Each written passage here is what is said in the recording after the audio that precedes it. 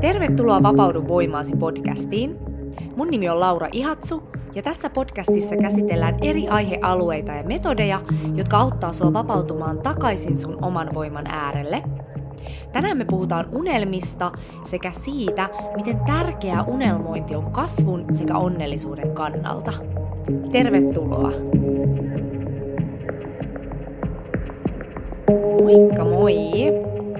Hei, mistä sä unelmoit? Entä jos rahalla ei olisi merkitystä, niin miten sä viettäisit sun päivät? Mä tykkään ajatella, että unelmat on ikään kuin semmoinen heijastus niistä meidän sielun väreistä. Eli unelmat edustaa ikään kuin sellaista korkeinta versiota meistä itsestä. Ja tästä syystä se onkin ihan hirmuisen tärkeää, että me annetaan itsellemme lupa unelmoida. Koska silloin kun me uskotaan meidän unelmiin, niin ne saa meidät kasvamaan. Ne saa meidät kurkottamaan kohti sitä seuraavaa minää ja sitä korkeinta versiota meistä itsestämme. Oletteko te koskaan tehnyt tällaisia unelmakarttoja? Eli nämä unelmakartat toimii sillä lailla, että sä keräät sellaiselle kartongille kuvia, jotka edustaa niitä sun unelmia. Ja se kannattaa tehdä sillä lailla tosi intuitiivisesti, että sä lähdet selailemaan erilaisia kuvia jostain tietystä aiheesta. Mä itse esimerkiksi tykkään selailla Pinterestistä, siellä on ihania kuvia ja siellä voi laittaa sen kategoriankin helposti. Tai sitten jotkut tykkää tehdä just niin, että ne selailee eri lehtiä ja sitten ne valitsee sieltä sellaisia kuvia, jotka resonoi heidän kanssaan. Ja se voi esimerkiksi just tehdä sillä lailla, että miettii niitä elämän eri osa-alueita ja että minkälaisia unelmia näihin elämän eri osa-alueisiin liittyy. Eli näitä osa-alueita tai kategorioita voi olla esimerkiksi vaikka unelmien koti, ihmissuhteet, matkustaminen, vapaa-aika, terveys, ulkonäkö ja niin edelleen. Ja sitten kun sä selailet niitä kuvia, niin sit sä valitset sieltä semmoset kuvat, jotka herättää sussa semmosia vahvoja positiivisia tunteita. Ilman, että sä lähdet turhan paljon niitä järkeilemään. Ja sit sä printtaat tai leikkaat ne kuvat ja sit sä asetat ne siihen kartongille. Ja sit kun sä oot saanut sen yhteen sen kuvakollaasin, niin sitten sä asetat sen johonkin semmoiseen paikkaan, missä sä näet sen jatkuvasti. Koska silloin, kun sä näet sen jatkuvasti, niin se alkaa todella tarttumaan sinne sun alitajuntaan. Ja sit siinä käy jotenkin todella kummalla tavalla niin, että sä alat vetää puolees näitä asioita. Ja mä tein mun ensimmäisen unelmakartan vuonna 2012. Ja se on oikeasti ihan hullua, että miten moni asia niistä asioista, mitä mulla siinä unelmakartassa oli, niin on toteutunut. Eli mun elämä näyttää aivan erilaiselta kuin vuonna 2012. Silloin mä olin semmosessa tosi isossa suorittajamodessa, mulla oli koko ajan kiire ja tuntui, että elämä oli semmoista yhtä kaaosta ja kiirettä. Ja mä muistan sen mun ekan unelmakartan ja kuinka paljon mua silloin kutsui just sellainen seesteisyys ja rauha, koska se oli aika lailla just semmoinen vastakohta siihen mun sen hetkiseen elämään. Eli siellä mun ensimmäisessä unelmakartassa siellä oli vahvoina teemoina just jooga, matkustaminen, hyvinvointi ja tämmöinen tosi fressi meininki. Ja siinä vaiheessa, kun mä niitä kuvia sinne liimailin, niin tosiaan nämä kaikki jooga ja tämmöistä, ne tuntui tosi vieraalta. Ja mulla ei ollut mitään hajua siitä, että kuinka mä voisin tuoda nämä asiat mun elämään, koska se tuntui niin kaukaiselta. Mutta sitten jotenkin siinä kävi niin, että yksi asia johti toiseen ja muutama vuosi sen jälkeen, kun mä olin tehnyt tämän unelmakartan, niin mä löysin itseni ihan samanlaisista tilanteista, mitä mä olin laittanut siihen mun unelmakarttaan. Eli mä asuin Australiassa ja mä olin aloittanut joogaan, niin mä kävin myös paljon Aasiassa reissailemassa ja näin poispäin. Ja se tuntuu tosi makealta ja maagiselta silloin, kun sä löydät itse sellaisesta tilanteesta ja sä tajuut, että herranjestas, että just tämä sama tilanne oli siinä mun unelmakartassa silloin muutama vuosi sitten. No, mä oon tosiaan tehnyt sen jälkeen näitä unelmakarttoja noin 3 vuoden välein, ja jokaisella kerralla ne on todistanut, että miten hyvin ne toimii. Ja yksi juttu, mitä mä oon huomannut, on se, että se on tosi tärkeää, että me ei lähdetä pohtimaan sitä, että miten me saavutetaan ne asiat, jotka siinä kartassa on, koska oikeasti ne parhaat asiat elämässä tulee sun luokse ihan tuntemattomia reittejä. Eli tosi harvoinhan me oikeasti pystytään kertoa etukäteen, että miten tietyt asiat tulee tapahtumaan. Eli me luullaan, että me pystytään jotenkin hallitsemaan kaikkea, tai me ehkä toivotaan niin, mutta tosiasiassa, kun sä katot taaksepäin, niin aika ennalta tuntemattomia reittejä sä oot tähän hetkeen tullut, mikä on tosi mageeta. Ja yleensä ne reitit on ollut paljon parempia, mitä sä oikeasti alun perin edes ajattelit. Ja tosissaan ongelma on se, että me lähdetään monesti liikaa miettimään niitä keinoja ja niitä teitä, miten me päästään niihin unelmiin, ja silloin me suljetaan meidän silmät kaikilta niiltä todellisilta mahdollisuuksilta, jota meidän eteen tulee, jotka oikeasti johdattaisi meitä kohti niitä meidän unelmia paljon nopeammin. Eli tärkeää on päästä irti siitä kontrollista, että miten asioiden pitäisi tapahtua, ja enemmänkin vaan luottaa siihen, että ne tulee tapahtumaan, ja ennen kaikkea keskittyä siihen hyvään fiilikseen, mikä niistä unelmista tulee. Eli yksi ja yksinkertainen esimerkki, mitä mulla kävi, oli se, että mä olin liimannut mun unelmakarttaan tällaisen blondin naisen, mä oon siis itse blondi, jolla oli valkoinen mekko päällä ja viulu kädessä. Ja mä oon siis soittanut viulua mun koko nuoruuden 4-vuotiaasta asti, ja silloin kun mä tein tätä unelmakarttaa, niin mä en ollut pitkä aikaa soittanut, mutta mulla oli semmoinen fiilis, että olisi tosi kiva päästä pitkästä aikaa esiintymään viulun kanssa ja pukeutuu hienosti. No, sit mä en miettinyt sitä sen enempää, mä vaan liimasin sen yhden kuvan tosiaan sinne unelmakarttaan, ja sit tosissaan 3 kuukauden päästä, niin minä ja mun sisko, niin meidät kutsuttiin esiintymään tommoseen hyvän tekeväisyysjärjestön vuosijuhlaan. Ja mä soitin siellä viulua, ja sitten mun sisko soitti pianoa. Ja siinä hetkessä mä en edes tajunnut, tai mä en edes muistanut, että mä olin laittanut tämmöisen jutun sinne mun unelmakarttaan, mutta sitten mä tajusin jotenkin siellä itse esiintymisessä, että herranjesta, että mulla on valkoinen mekko päällä, mulla on viulu kädessä, mulla on hiukset ihan samalla lailla kuin sillä tyypillä, kenet mä liimasin sinne unelmakarttaan, ja tosiaan mä tajusin, että tää oli nyt ihan suoraan se manifestaatio, mitä mä olin liimannut sinne karttaan. Mutta anyway, mistä tää johtuu, että kun me liimataan jotain kuvia johonkin kartongille, niin sit alkaa tapahtumaan? No, ensinnäkin se johtuu siitä, että elämä on oikeasti tosi taianomasta, silloin kun me vaan uskotaan ja luotetaan siihen. Ja toinen on se, että silloin kun me nähdään nämä meidän unelmat konkreettisesti siinä meidän edessä, niin ne alkaa tulemaan tutuiksi. Eli ne alkaa konkretisoitumaan siihen meidän elämään jo tässä hetkessä. Ja miksi tämä on niin tärkeää? Eli ensinnäkin se, että mehän vedetään puoleemme ainoastaan niitä asioita, jotka on jo meissä tietyllä lailla elossa. Eli niin kuin mä oon jo aikaisemmin maininnut näissä podcasteissa, niin meidän aistithan vastaanottaa jatkuvasti yli 11 biljoonaa bittiä dataa joka sekunti.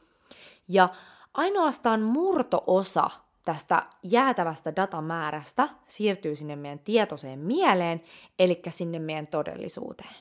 Ja se, mikä sinne siirtyy, niin se riippuu siitä, että minkälaisia uskomuksia, tuntemuksia, minkälaisia ajatuksia sussa on elossa ja mikä sussa on siinä hetkessä aktiivista.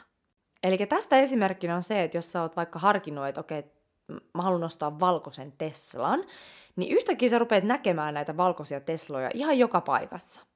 Eli silloin, kun sä tuot nämä sun unelmat konkreettisesti kuvien muotoon, niin sä rupeat automaattisesti huomioimaan sun ympäriltä sellaisia asioita, jotka vie sua pikkuhiljaa näitä unelmia kohti.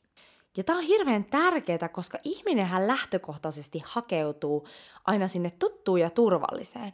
Ja samalla pyrkii välttämään tällaista vierasta ja tuntematonta. Eli tämä on tämmöinen meidän default-asetus.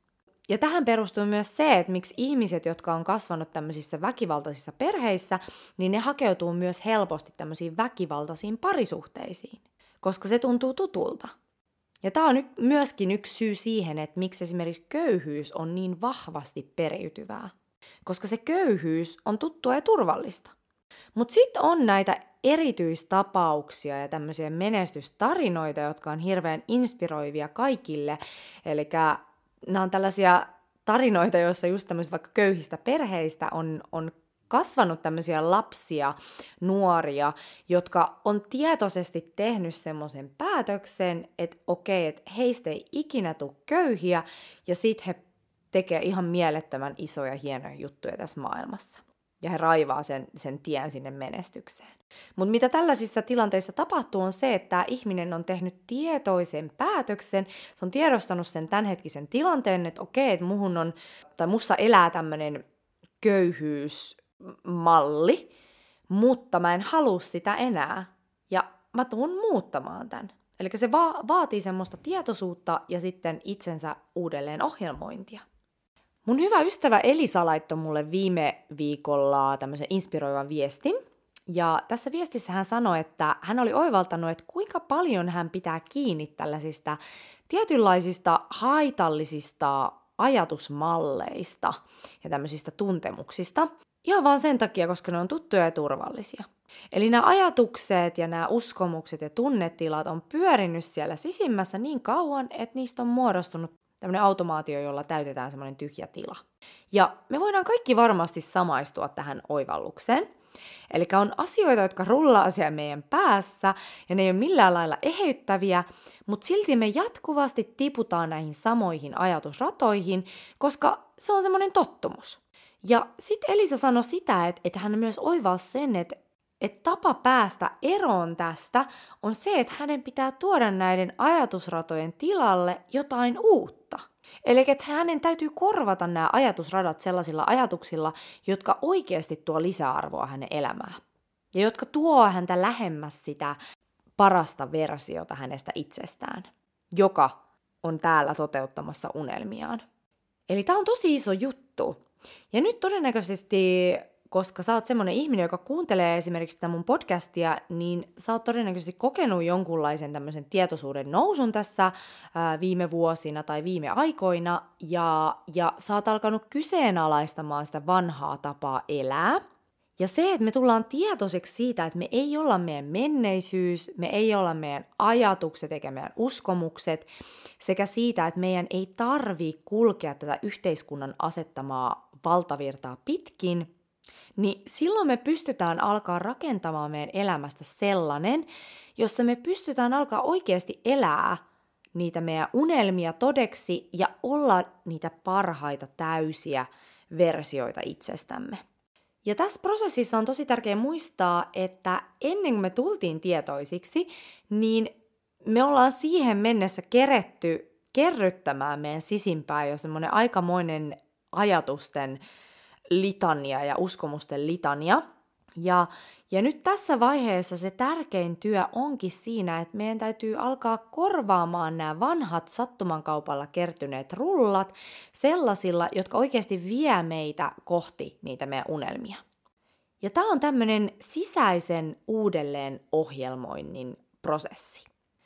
Ja siihen auttaa se, että me otetaan yhteys niihin meidän todellisiin unelmiin, koska ne oikeasti edustaa sitä korkeinta versiota meistä itsestä. Ja me synnyttiin tänne oikeasti toteuttamaan meidän unelmia. Mutta homma meni siinä vaiheessa sivuraiteelle, kun me ruvettiin uskomaan siihen, että meidän pitäisi sopia johonkin ihmeelliseen muottiin. Ja mä oon tosiaan tehnyt näitä unelmakarttoja yhdessä mun monien ystävien kanssa, ja sit mä oon myöskin osallistunut muutamiin tämmöisiin unelmakarttaa workshoppeihin, jossa oli sit enemmän myös ihmisiä, niin mä oon tosiaan nähnyt tosi paljon näitä unelmakarttoja, eri ihmisten unelmakarttoja. Ja mikä niissä kaikissa on ollut niin kaunista on se, että mä en ole nähnyt yhtäkään samanlaista. Eli jokaisella meistä on hirveän semmoinen uniikki unelma, joka on tietyllä lailla jatke siitä meidän todellisesta olemuksesta. Eli musta on ollut ihana jotenkin tarkkailla just ihmisiä ja niiden unelmakarttoja, koska sen huomaa jotenkin, että miten se on semmoinen suuri resonaatio siitä sen ihmisen niin kuin todellisesta olemuksesta ja ilosta ja luovuudesta. Ja mä koen, että meidän unelmat on oikeasti se semmoinen korkein taideteos, joka me voidaan realisoida tähän maailmaan. Ja tämä taideteos on täällä, jotta se voidaan tuoda esiin, jotta se voidaan oikeasti tuoda tähän maailmaan. Ja nämä meidän unelmat on annettu meille syystä. Ja minkä takia tämä on just nyt niin tärkeää ja ajankohtaista, on se, että me ollaan maailmanlaajuisesti tosi suuressa tämmöisessä taitekohdassa, jossa meidän täytyy päästä irti tällaisista vanhoista tavoista toimia. Eli mä puhuin aikaisemmassa Dharma-jaksossa sitä, että kuinka me ollaan kollektiivisesti siirrytty tämmöiseen itsensä toteuttamisen aikakauteen. Eli jos Maslowin tarvehierarkia on tuttu, niin siellähän on tosiaan korkeimpana on tämä self-realization, eli itsensä toteuttamisen taso. Eli se, että silloin kun kaikki tämmöiset perustarpeet on tyydytetty, niin me voidaan alkaa siirtymään sinne itsensä toteuttamisen tasolle. Ja tosissaan nyt kun ajatellaan, niin mehän ollaan kollektiivisesti saavutettu kehittyneissä maissa tämmöinen tosi vahva perusturva, missä kenenkään meistä ei tarvitse nähdä nälkää ja meillä on oikeasti aika turvallinen perusympäristö. Mutta ainut, mikä meitä tässä vaiheessa estää ja jarruttaa, on se, että meidän uskomukset elää vielä sitä niukkuusparadigmaa. Eli me ei uskota siihen, että me voidaan saavuttaa elämässä kaikki se, mitä me oikeasti halutaan, ja sitten me annetaan sen pelon vieläkin hallita sitä meidän elämää. Vaikka tosiasiassa oikeasti näitä todellisia vaaroja on nykypäivänä tosi vähän. Et esimerkiksi sanotaan, että jos vaikka joku miettii yrittäjyyttä tai on joku tosi makea idea, joku business-idea, niin hirveän monesti se pelko siitä epäonnistumisesta menee sen itse yrittämisen edelle. Vaikka tosiasiassa mikä on pahinta, mitä voi käydä, jos sä niin sanotusti epäonnistut. Sä et todennäköisesti jää kadulle, sä et tunne näkeen nälkää, ja se on siinä vaiheessa vaan susta itsestä kiinni, että kuinka terhakkaasti sä sit siirryt seuraavaan haasteeseen. Mutta anyway, niin meillä on vielä hirveästi tämmöisiä rajoittavia uskomuksia tuolta aikaisemmilta sukupolvilta, jotka ehkä palveli heitä silloin, mutta ne ei enää palvele meitä tässä hetkessä. Et esimerkiksi semmoinen, että rahaa on tosi vaikeaa tehdä tai minusta ei ole yrittäjä, että se on hirveän riskialtista. Tai sitten semmoinen, että vaan todella raskaalla raatamisella ja uhrautumisella voi menestyä elämässä. Ja kaikki tämmöisiä ihmeuskomuksia. Ja uskomushan on loppupeleissä itseään toteuttava ennuste, joka on täysin sun käsissä. Koska mihin ikinä sä uskot, niin sinne sä kohdistat sun energian ja sinne sä kohdistat sun huomion, jolloin tämä asia alkaa kasvaa sun elämässä. Ja tästä syystä se on niin tärkeää tuoda se sun unelmaelämä ja se sen vaatima uusi sinä tähän hetkeen. Ja miten me voidaan se tehdä? Eli tähän auttaa just tämmöiset unelmakartat. Sitten toinen keino on tämmöiset affirmaatiot. Eli affirmaatiot on tämmöisiä lauseita, tämmöisiä vahvistavia lauseita, joiden kautta me vahvistetaan ja integroidaan tämmöisiä uusia uskomuksia vanhojen tilalle. Eli yksi esimerkki on esimerkiksi se, että jos sulla on vaikka semmoinen uskomus, että on tosi vaikea tehdä rahaa, niin sit sä rupeatkin korvaamaan sen sillä, että sä rupeat sanomaan itsellesi, että miksi raha tulee mun luokse näin helposti. Tai sitten toinen on semmoinen, että jos sä vaikka ajattelet, että sä oot hidas oppia, niin sitten sä rupeat sanomaan itsellesi, että minkä takia mä opin näin nopeasti. Että vitsi mä opin nopeasti. Ja sitten kun sä tarpeeksi kauan tätä hoet, niin tää integroituu sinne sun päähän, ja sä rupeat muodostamaan ihan tällaisia uudenlaisia neuroratoja siellä sun aivoissa, ja sit siitä tuleekin todellisuus. Sitten yksi tosi hyvä tapa on tämmöiset visualisaatioharjoitukset, missä sä visualisoit sun mielessä sitä haluttua lopputulemaa. Eli tämä perustuu tosiaan siihen, että meidän keho ei erota sitä, että tapahtuuko joku asia oikeasti vai kuvitellaanko me se vaan meidän päässä. Eli se meidän kehossa tapahtuu ihan samanlaisia muutoksia, vaikka me ei oikeasti fyysisesti olla kokemassa sitä asiaa, kunhan me vaan kuvitellaan se meidän mielessä. Ja tämä on oikeasti aika yksinkertaista, mutta sitten se vaatii vaan sitä, että me tehdään niin. Ja tosissaan tämän takia esimerkiksi huippu-urheilijat käyttää tosi paljon näitä visualisaatioharjoituksia, koska se parantaa ihan niin mentaalista kuin sitä fyysistäkin suorituskykyä. Eli me voidaan oikeasti vahvistaa meidän kehoa ihan vaan sillä, että me tehdään mielikuvaharjoituksia. Ja siitä on paljon tutkimustietoa myöskin.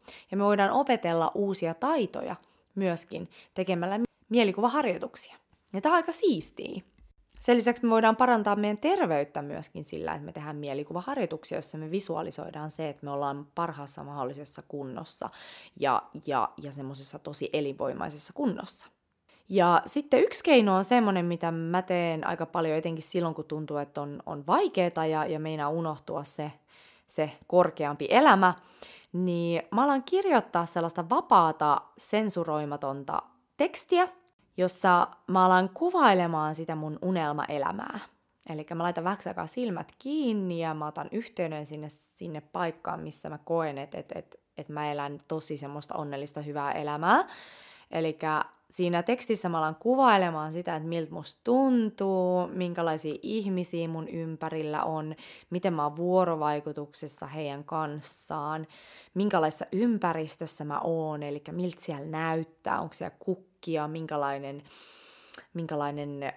koti mulla on ja mitä mä luon, mitä mä tuon tähän maailmaan, miten mä puhun ja näin poispäin. Ja sitten kun siihen pääsee syvälle, niin siitä tulee kyllä tosi hyvä fiilis ja se on jotenkin jännä, miten sitä mielikuvaa vaan tulee sieltä sinne paperille ja se tuntuu tosi tosi oikealta. Ja tää on semmoinen tosi ihana muistutus siitä korkeimmasta minästä, eli siitä sun sielun äänestä.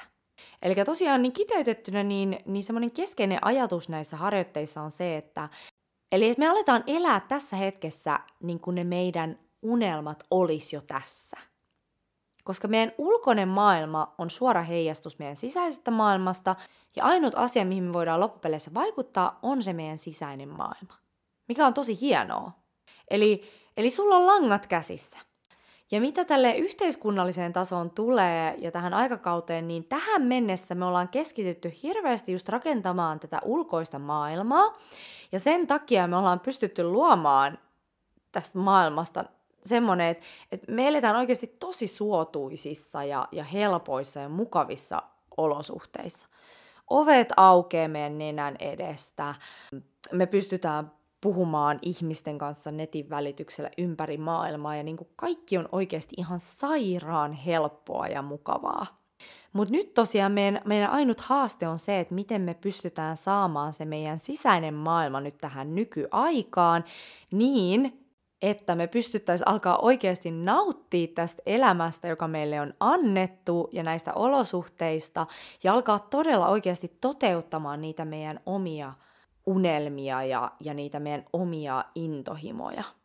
Eli me ollaan nyt ensimmäinen sukupolvi, ketkä elää oikeasti näin yltäkylläisessä maailmassa ja turvallisessa maailmassa. Eli nyt meidän pitää vaan sopeuttaa se meidän sisäinen maailma vastaanottamaan ja nauttimaan tästä kaikesta, mitä meidän ympärillä on. Ja ainoat esteet oikeasti on siellä meidän pään sisällä. Eli tähän mennessä me ollaan keskitytty hirveästi rakentamaan ulkoista maailmaa, mutta tästä eteenpäin on aikakausi, missä meidän täytyy alkaa rakentamaan sitä meidän sisäistä maailmaa. Ja miten hienoa on oikeasti elää tätä aikaa, jossa meillä on jokaisella mahdollisuus alkaa oikeasti toteuttamaan niitä meidän unelmia. Ja muistaa, että kaikki on oikeasti sun käsissä. Se on niin paljolti siitä, että minkälaisia uskomuksia sulla on itsestäsi, minkälaisia uskomuksia sulla on maailmasta. Ja se, että miten rohkeasti sä lähdet eteenpäin ja lähdet toteuttamaan niitä sun unelmia.